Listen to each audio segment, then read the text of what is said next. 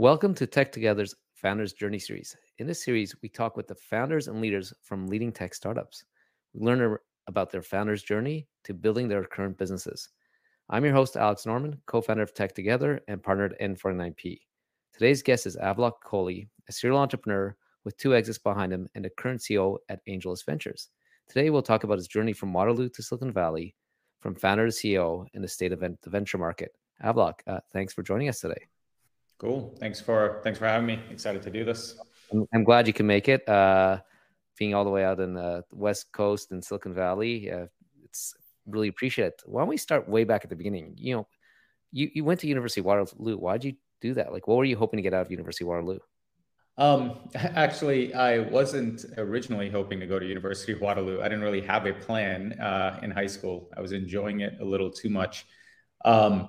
And my brother actually went to University of Waterloo. He was doing computer science when I was in high school. And he basically just framed it as it's very hard to get into. And I was like, great, I like a challenge. And that actually was my accidental move to go to Waterloo and to do software engineering. It basically was, what's the hardest thing I can do? And how can I be around the smartest people? And yeah, I obviously haven't looked back since. It's been great. I love that answer. Lots of people will be just come retroactive answer. This was always my dream, but I love the honesty and the desire for a challenge. So, like many University of Waterloo grads, you basically graduated and you went to Silicon Valley. Why? So, kind of a similar thing to my move to Waterloo. I didn't actually have plans to go to Silicon Valley after graduating. I went to work for a company in Toronto, and it was great. It was a software company. I'd worked with them through my co-op. Waterloo has a co-op program where you actually go to work every few months, and was loving it, enjoying it, and enjoying the Toronto life. And a friend of mine had moved to Bay Area, Silicon Valley, and raised money for his first company there. And I just remember, actually, I was on a treadmill running when I got the call, and he was like, hey, you really do need to come out. And I was like, no, I'm actually, quite set in Toronto. I love it here. And he's like, no, just come out for one weekend. And so I did that. I flew out to San Francisco. Actually, back then it was Cupertino because San Francisco wasn't really the center of tech. I spent a weekend, went to a couple of conferences, and fell in love with it. So I actually flew back. I quit almost instantly, and I drove my car down. I think it was 2 weeks or 3 weeks later. It was really fast. The second I landed here, it just felt like the energy was better. The average intelligence was just insanely high with respect to tech, which is what I was really excited about. So for what I was doing and what I wanted to build, and the ambition, it just felt like that was my place. And I haven't looked back since either. So I love that. So did you actually have a job when you packed up your car, or did you just cross the border and say, yeah, I'm going on a vacation? Yeah, I guess I could talk about it now since I have my citizenship. Hopefully I don't revoke my citizenship. I don't think that's possible. Basically, I kind of hacked my way into a lot of the visas. I did not have a job. I basically, when I landed here, ended up convincing a company to hire me for marketing. I am not a marketer, but they hired me for marketing. I helped out with a few things. And, from there over the years, at one point I must have had 4 parallel TN visas because I was pretty paranoid about going over the border. And just for context, TN visa is a temporary visa. Yeah. And it's something where when you go across the border, they can actually just take it away. So I was overly paranoid, overstacked on TN visas. And so at all point, I had a backup plan and a backup plan in case something happens with the visa. And I sort of kept that going for many, many years. I have many stories around that. I won't bore the audience with that. I'm going to have to get a beer with you to discuss that because I've been on a TN1 and H1B and all sorts of visas. I have everything at this point. I had TN, H1B, O1, green card, now the citizenship. Well, congrats on being a dual citizen. So you start with a marketing job. But I think from what I can tell, your first software engineer job was Zvents. And, how did you make that transition? And did that get you into, I think, the inner core? Because I feel like the Valley, there's one thing participating in energy, and there's the other one being part of the Valley. Yeah. Short answer is no. Working for a company, first it was Events and then Doximity, it did not give me access to the founder network or the investor network. That just came from being a founder. It came from building something interesting and being within that group. And this was back in 2010, 2011. Yeah. So the journey to Events was really a pretty standard journey. It was that one was actually related to the visa. I needed to have a job in order to stay in the country, so had to work for Events, and it was great. Actually, met a lot of great people there. And then Doximity was something similar. As I was actually recruited into Doximity. They were pre-launch. It's now a public company, so it was really great to see that company go through that journey, and it's actually doing very well now. And then the reason I only spent 6 months at Doximity. The reason it was 6 months was because that was actually right when I was starting my first company in 2011. And I still remember the conversation with Jeff, who's the founder, CEO there. He's like, "Why would you leave? This company is like, everything about this company is great." Because it was like I was there pre-launch and helped launch it, and it was very clear from the early days that it was going to be an incredible company. And I said, I got to do this. I have no choice. Like I'm just called to go do a company, to do a startup. And that's actually what led to me getting networked into the founder investor circle, was actually starting a company and being in the mix of it. So love that the importance of being a founder to meet other founders is key. But imagine working at Events and Doximity, is there anything you took away that helped play you with your future success? Like what were the insights that either impacted your first startup or impacted you since? Yeah, I would say the thing I took away from Events was you really do need to build a large scale company, right? When you think about venture funding means that that you can have all the capital you need, or you need to build a large scale company, but the goal is to build a large scale company. And when I think about large scale, I think about at least 100 million in revenue. But honestly, I think it really should be $1 billion in revenue, right? That's just the scale that you're talking, the scale of the ambition.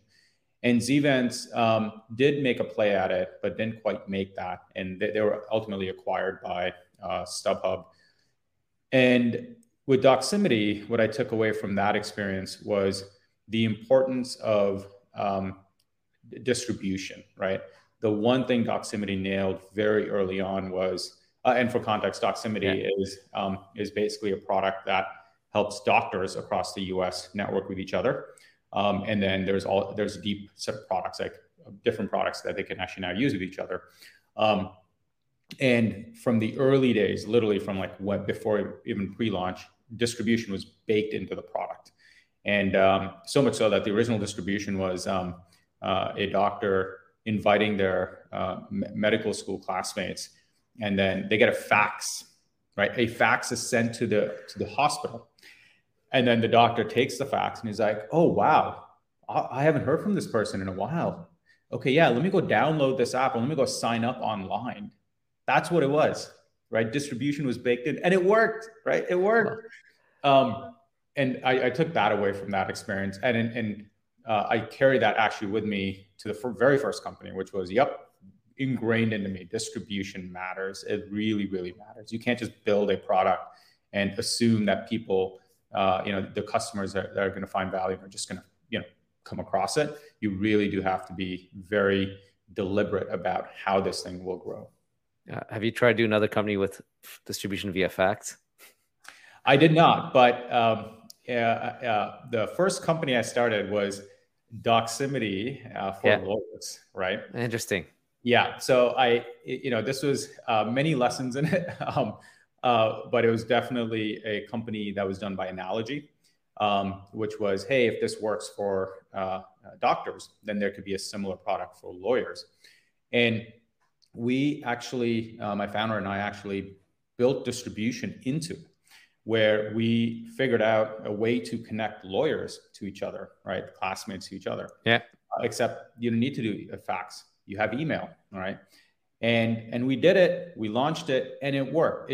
The distribution was off the charts. I think we hit 10% of all US lawyers at one point that had actually like opened it and signed up, right? But what followed was a lot of, not a lot, but some very angry lawyers that I'll, leave for another time as well. That's a whole other story. So that first startup, you got distribution right, but it sounds like the product wasn't a huge success. Yeah. Then you went on and started FastBite. So what was your approach here? How did you know it was a food delivery company? Yep. And I think, what was inspiration behind it, and how are you thinking about this market? Because at that point, there was already a few other competitors out there and funded. Yeah. So, coming out of the very first company, what I wanted to do was actually build a product for myself, right? Because I'm not a lawyer. I could intuit what lawyers may need or may want, but I wasn't a lawyer. So it was very hard to build for myself for the first company. And so for the second one, I was like, okay, you know what? I'm only going to build for myself now. And I basically just took a look at the different problems I have. And I kind of thought about different problems I wanted to tackle. And FastBite really came from an observation that, I was ordering food every day. This was very early days of food delivery, by the way. Yeah. I mean, these days, Grubhub was the primary product that people would use. And DoorDash was just getting started, but not in cities. Uber Eats obviously was not a thing. And then Postmates was just getting started, right? So very early days, just to set everything up. And so the delivery times back then were like an hour, 20 minutes, an hour and a half in San Francisco. And by the way, I was living in like core San Francisco. So it was quite long. And the observation I had with my own ordering behavior and my friends was that they would order this similar things, right? For breakfast, lunch, and dinner. And so the thought was, well, why do you need to place the order and then someone needs to go make it and then someone needs to go pick it up? Why can't you just predict what people will order and then you pre-make it and then you can deliver it? And you can obviously tightly constrain it so the food is still hot and warm and great, right? Fresh. And then once you do that, you can then create almost like a localized delivery map, right? You can take each zip code. I mean, that's basically what we did in the early days. Yeah. Each zip code had its own set of couriers and the food was there. And the part that got me very excited about it was that the delivery time improvement was an order of magnitude better than what it was back then. Like our average delivery time was 7 minutes. It was extremely fast. You would just order it, it would show up, and it felt like magic. And as soon as I had that feeling, because I built the first app myself, I hired the first courier myself, and I remember the first delivery they made to me, I was just like, holy shit, this is awesome. And then a few of my friends tried it out, and they had the similar experience, like, wow, this is awesome. And it's that feeling of magic that matters when it comes to building a product that will make it. And that's also what I was mentioning earlier, where when you talk about building a venture scale business, you need liftoff, right? Liftoff comes from a feeling of magic where customers are just so amazed, like they're surprised, how is this even possible? And so once that emotional reaction was there, I knew I was onto something. And I guess the fast came from 7-minute delivery. And I like that you had, I guess, local, very dense geographical density and network effects. So how did it go? And because you quickly got acquired by Square. So tell us a bit about how it went and why Square purchased you. I think a lot of it also just has to do with right timing with the case of Square and FastBite. So Square had an office in San Francisco, and it just happened to be one of the area codes that we delivered to early on. I think it was like a few area codes away from my house. That's basically how I determined like what the area codes were that we're going to deliver to.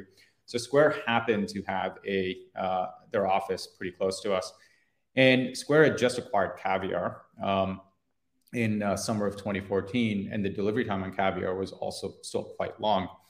And so the delivery time was a competitive vector, right? If you can bring the delivery time down, you can go take market share.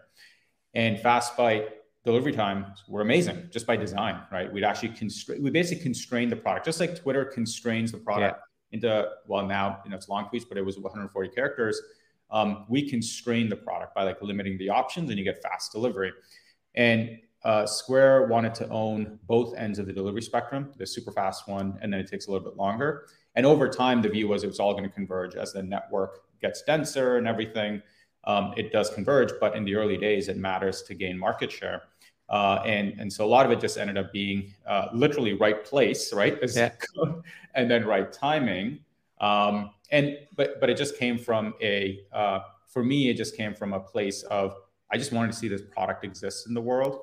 At that time, I wasn't really thinking about, I thought about, actually, I did think about the current state of the market, which VCs are invested in which companies, and they would be, they would be conflicted out. But it wasn't really the primary mode of how I was thinking. I was more thinking about what are the customers going to want and what do I want to build? And that's it. And then you joined the Square, which, and I guess under caviar, but it was a rocket ship. You interacted with Jack Dorsey. What did you learn? Like, Square seems to be one of the faster growing companies of the last 10 years, or was, and you were there again at the right time. So what was your takeaway from the experience? Oh man, I could probably do a whole podcast episode just on that. If I was to pick one thing, the one thing that stood out to me from my time at Square in terms of Jack's leadership is that you don't always need to have your team agree with you. In fact, you're going to make decisions that most of the company won't agree with, and it's okay. You just call it out, just state it. People will be frustrated. It doesn't matter. It's okay. You're still going to do it anyway. So it's the importance of sticking to your intuition and stick to your gut, because most of the big decisions that companies have to make, they're not obvious in the moment. There are many reasons to say no. In fact, there are many high probability reasons to say no, high conviction reasons to say no, but that doesn't matter, because when you're dealing with decisions that could have high upside and that could change the trajectory of the company, no one but the founder or the CEO can truly make those decisions. And those decisions will almost always be unpopular, right? By definition, it's the view that it's the contrary view that most people don't have. That will be unpopular, and it's okay. It's perfectly fine. And there were many of these moments when I was at Square, and the way he just addressed it head on, acknowledged it, and still said, "We're not always going to have to agree, and it's okay." So I love that. I want to double click on that a bit. First of all, what was this when he made these decisions? What did he expect the rest of the team to react? Does he expect, hey, this is a decision, get behind it, and let's make it a success? Or, how do you ensure that? That's the only way to do it. Recommit concept, which I think Amazon had maybe popularized in terms of that phrase. But yeah, you have to disagree and commit. You can't have infighting in a company. Once a decision's made, it's made. Move forward, right? Once an individual who's responsible for a decision has made the decision with their skin in the game, meaning they're on the hook, whether it's good or bad, just move forward, right? No more infighting. Let's just get the work done. And I was talking to another founder privately this week, and actually he said something similar to me. What he says his job as a founder, because it's a later stage Canadian company, is to put risk back in the company. Is that what you view Jack was doing here? He's like, okay, here's something with high upside. I might have a probability fail, but I can put my neck in the line and do it. Is this just another way of saying founder's job is to continue pushing the company and add risk that can pay off? Yeah, I actually don't think about it as risk, adding risk. I think about it as actually eliminates risk. Oh, interesting. Going back to the concept of a venture scale company means that as a technology company, you need to keep growing, right? You have to continue to keep growing and get into larger and larger and larger markets. And the risk of not doing something is incredibly high, because if you know that your current product is just going to taper off, like you've hit the top of the S curve, or it's just not working, not doing something is actually the biggest risk in the world. And in fact, taking really good bets and making those decisions actually eliminates risk. You're not even betting the company, you're eliminating risk from the company, because at some point that bill will come due. And that bill typically comes due when all of your best people leave the company, because they actually have other companies they can work for. And this is actually something I say at AngelList all the time, which is we're not competing with companies in our industry. I think most people confuse that. We're competing with every other tech company that exists out there that's growing very fast, right? Because we're competing to work with the best of the best people in the world. And the best people in the world have a lot of options. Right. And so that's the way I think about it. So I love that because you early on you said, hey, you need venture scale that's like 100 million plus in revenue, but now you've added a second caveat that is, even if you get there, you have to be continuously growing. So it's not like get to 100 million, stop growing. It's 100 million and still have a growth vector. And if you see like companies like I consider AWS a separate company just because it's so huge.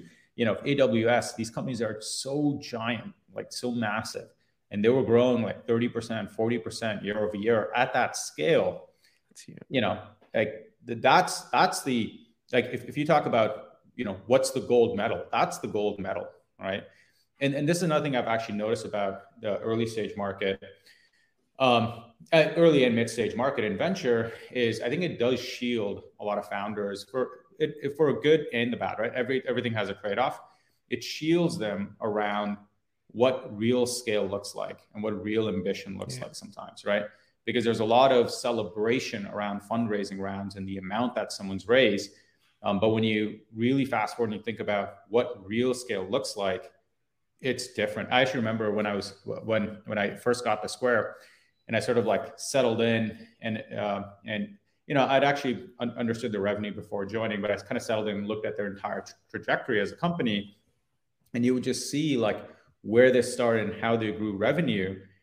And you just look at it and you're like, yep, this is the gold standard. This is actually what all founders should be aspiring to build. And I don't think a lot of people understand that. A lot of founders don't even understand that the gold standard is aggressive revenue growth early on. And then as you're, and every company is different, depends on like what bet you're making, because sometimes you're building a network effect. So you want to, you want to actually be fine with not making as much revenue in the early days. But generally, when things really start picking up, they really pick up, right? To build that large scale. And at some point, if you have low growth or you stop growing and you don't have a path to get back to growing again, it's a tough road as a tech company. Yeah. It sounds like it's like a shark, has to always be moving forward. Exactly. You always have to move forward, always have to grow. And so you had a time at Square, you went to start another company. I think it was Ferry. It was, the idea is provide hotel like cleaning on a subscription basis, get another area. But before you get into that, you raised a $4.1 million round. Mm-hmm. And if I look at that round, you had what I call a bunch of super angels that are well known now, and maybe less known than like, anyone from Naval to Cyan and Scott Bannister, to Jill Pincina, Charlie Songhurst, and the list goes on. How'd you pull that round together? A couple of them were prior investors. Naval and Scott were prior investors from actually the first company. So some of them have actually been investors across the entire journey. But that wasn't, it wasn't a sure shot, right? There was definitely a bit more of like understanding the company and like what I was building.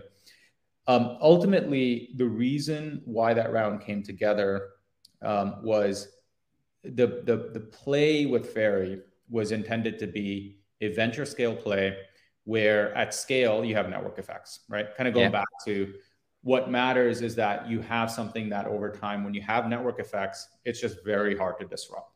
And the idea behind Ferry was you get multiple cleanings a week and you can build a dense network, very similar to FastBite actually, right? You can build a dense network, but rather than delivering food, you're actually cleaning a home.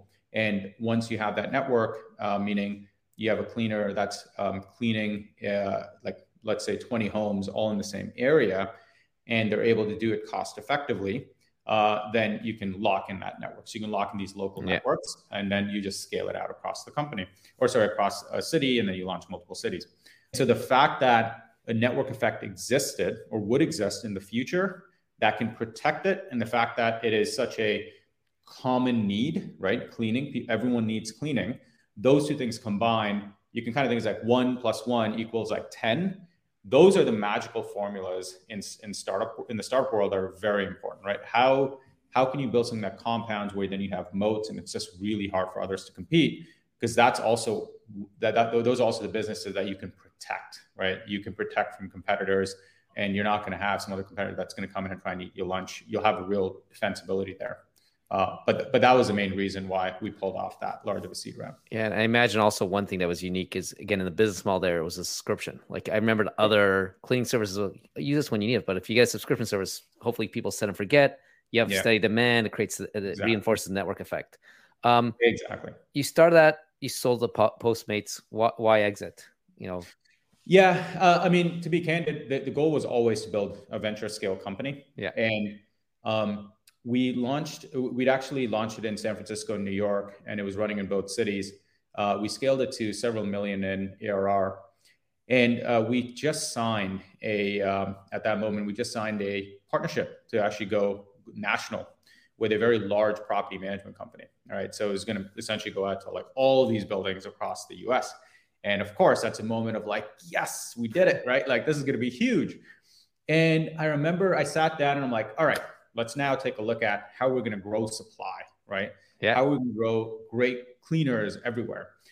And as I went through it, I was like, yeah, I don't see how we can do this in a quality way. How do you maintain quality as you scale? And I actually wrote a whole postmortem on it and shared it with a lot of folks. But the summary of it was that when it came to truly scaling it out nationally, I didn't see a path to doing it while keeping cleaning quality incredibly high.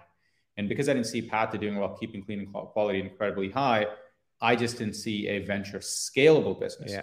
Sure, we could have scaled it to 10 million, 20, 30 million in revenue, but my ambitions have they're just not tied to building a $30 million a year business.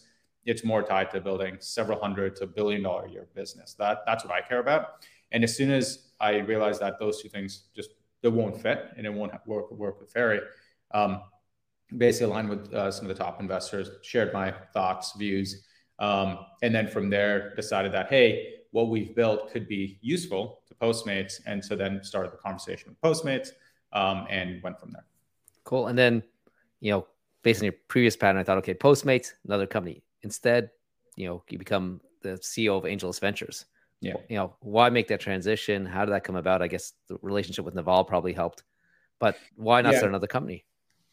Yeah. So I didn't actually join Postmates. That was always part of the conversation that I would not be joining, mainly because there was just like way too much conflict. And I care more about long-term relationships with people I've worked with.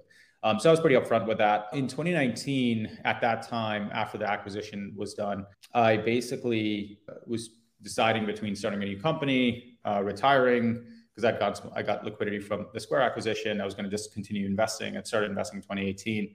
Actually, those were really the two options. I was like, great, I'm just going to like hang back from operating because I was operating on like pretty much 190%, 200% for a decade then. So I was like, great, I'm actually just going to focus on investing for now, right? I like take some time off, right?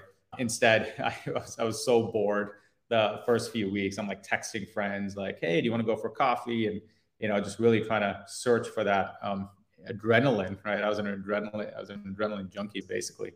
So it lasted about a few months, and it was great, actually. I got a bunch of time to think. I accidentally started a company at that time as well, which is still running. It's actually doing well. And Naval had approached me to consider stepping in at AngelList. So there were a whole bunch of things that were happening at the same time. That was interesting enough that I dug into AngelList and what was already built at AngelList. And I was familiar with AngelList as a founder because Naval had raised a couple of syndicates into Ferry. So I was pretty familiar with the product from that perspective. And after digging in for several months and just going back and forth with him around like, hey, what could this become? How could it scale? I remember coming back from a trip internationally. And once everything just clicked, I'm like, okay, I think I'm going to do this. And so accepted the role. And then I think I started the next day at an offsite. It was, the day I started, it's like, hey, we have an offsite in the city. Can you come talk to the team? And I'm like, what the? All right. I'm not sure what I'm going to tell the team, but sure, I'll join. But yeah, I haven't looked back since. And I could probably do a podcast on just what you've learned and what you've done since joining, but we're going to highlight a couple things. Like, again, I have a bit of insight. Was running Canada at the time. The pace of innovation product introductions has increased significantly. What was your thoughts about that? How did you accomplish that? What was your goal with that? Yeah, it really comes from a very simple belief. There are only two modes in a company: pre-product market fit and post-product market fit. And at any moment in time, a company can have multiple products that have product market fit or they don't. And when you have product market fit, it's pretty clear, right? It's kind of like a punch in the face. Things are just growing and you just can't do anything to stop it. And you're literally drowning in work, right? It's just like, oh my God, it's coming in from all angles. And just based on that simple belief that there's only two modes, pre-product market fit and post, what I did was I just took a look at the business and asked, hey, what products have product market fit? They're just growing despite ourselves, right? Despite us, Yeah. there's a bunch of drag and everything, it's still growing. And then what are the products that don't have product market fit? Could there be product market fit, right? Is there a path here or not? And then for any of the products that do not meet the bar, just cut it, right? Like, let's just not waste any time on it and let's just cut it. And once you have that, once you have that matrix basically figured out, then you want to move with extreme urgency, right? Because every day matters, every week matters. And I actually, inside the company, I actually have the team nicknames it the doomsday clock. It's basically number of weeks until Q1 ends, number of weeks until 2023 ends. And I think people always overestimate the amount of time there is in a quarter or in a year. Yeah. And I really do like to just move with an incredible sense of urgency. So once we know what products we want to, amplify post-product market fit, and products we want to build that are pre-product market fit, move with urgency. Let's get the information we need. If it's working, great. If not, cut. Let's go on to the next thing. It's always think about it as like managing a product portfolio, especially as a company scales. And then for your products, you have three different stakeholders. You have a network effect business with the GPs who bring deals to the platform, LPs who invest behind them, and the founders.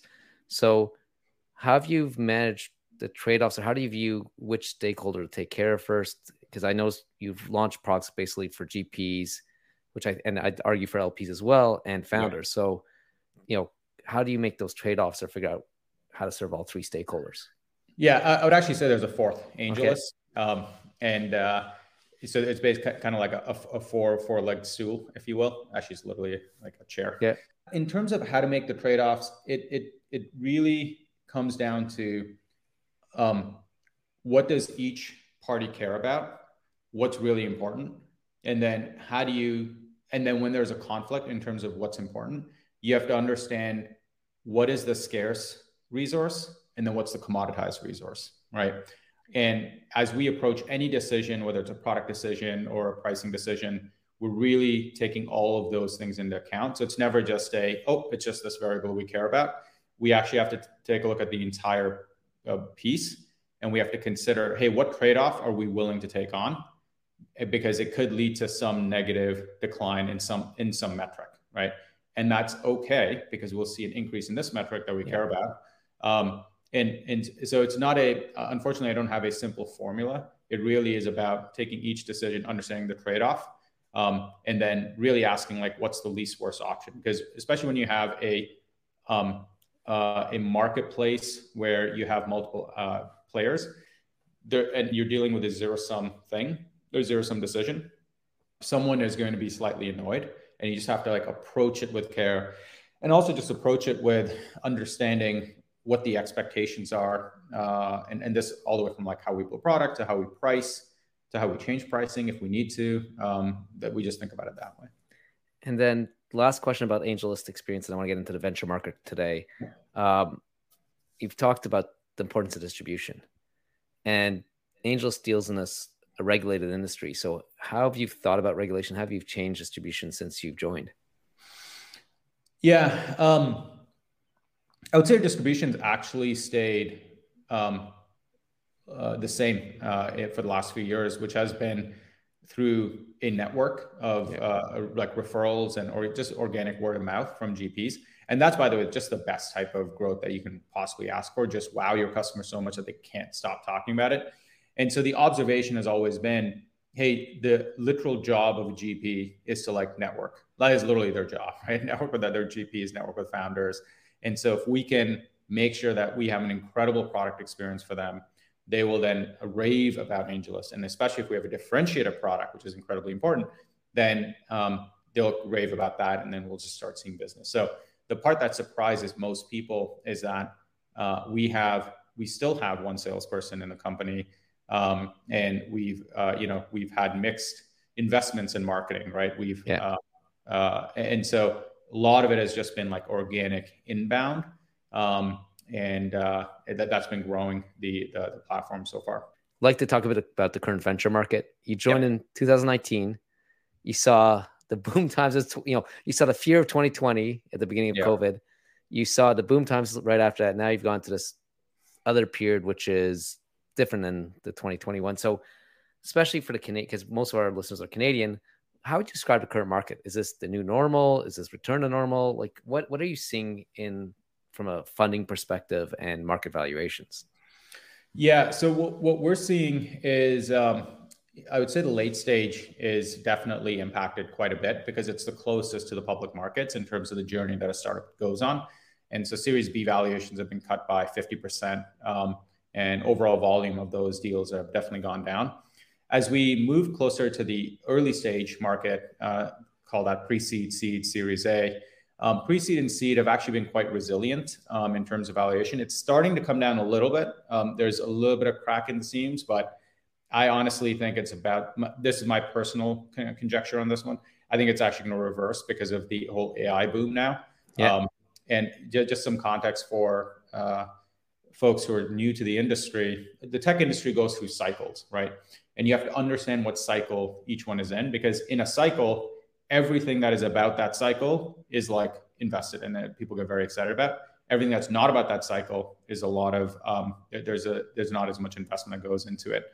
And so I've been in several cycles at this point, as I got into tech in 2009 originally, and I've kind of seen different cycles from social to mobile to logistics on demand, and now it's an AI. So that's why I actually think the trend will reverse at the pre-seed and seed stage.